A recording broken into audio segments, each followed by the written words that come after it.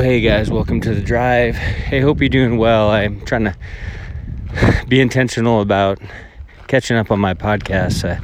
I'm in New Mexico right now at Agents for Christ. They have this group called 10th Hour Project, which people sign up every year, young adults, to do this discipleship program, and it's really all about evangelism and apologetics and just ways in which to reach out to the community and to be bold in your faith, and it's just an awesome time. But I've been able to teach on spiritual warfare. I'm teaching all week, Monday through Friday, on that, and it's been a blessing. It's been a huge blessing to teach biblical truth and also have discussions and worship and pray together. What an awesome thing this is, to get young adults together and prepare them, equip them in order to send them out and fulfill their calling, to be bold in the faith so that the complacency wouldn't get or have any place in their lives. And it's just amazing. They're actually getting ready to go on a 6-week Northwest tour, which I'm a little sad because they're not coming to Calvary Chapel Mobile. They're not coming to the Deep South or the East Coast this time, but it's how the Lord leads, right? The Lord led them to go to a bunch of different churches and share what God is doing. And I think that's always a powerful thing. As we're having discussions within the context of teaching and spiritual warfare, it's just awesome to hear young people on fire and for the Lord, and sharing biblical truths and ways in which they're growing in the faith and their struggles and what they need prayer for. It's just so vulnerable and transparent, and I feel like that's what the Christian life should be, right? We should be vulnerable, transparent, open, honest with one another so that we can pray for one another, right? So that we can lift each other up. And it's been a blessing. It's been really encouraging for me, especially seeing the next generation not caught up in the things of the world, but they're called to be lights for the Lord. And I see that clearly, in these kids. Not they're still, they're about 18 to I think 23, but they're still young adults, but they just love the Lord. They're enthralled by His Word. They're seeking the Lord. They want to be in this place right now in order to grow and to be used as vessels for the Lord Jesus. And so it's always encouraging for me. I'm here to encourage, but at the same time, you know how it is. If you're someplace to encourage, you go and you're the one that's actually encouraged. And really, I feel like that's what God is doing for me right now in my life here. So it's just a blessing. I mean, we are called to be encouragers of one another, right? We all need encouragement. There's not one Christ follower on this earth, on this planet, that doesn't need encouragement.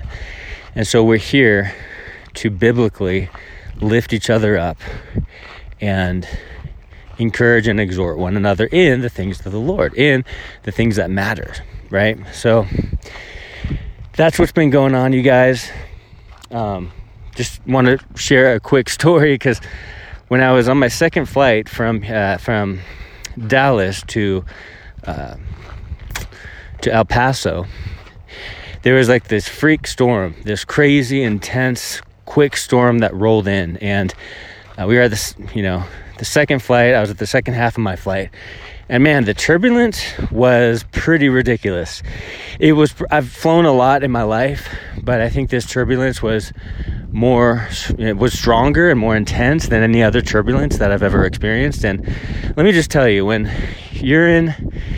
there are turbulent times, whether on a plane or just generally speaking, it'll draw you to prayer. It'll take you to the place of prayer quickly.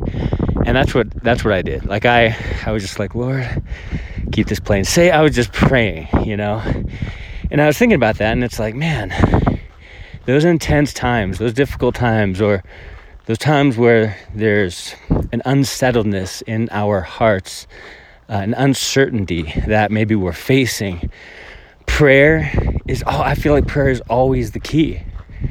It's always important to pray. There's no such thing as praying too much. I've never heard anyone say, I just pray too much. I need to slow down on my prayer life. Like I need to pray less than I do now.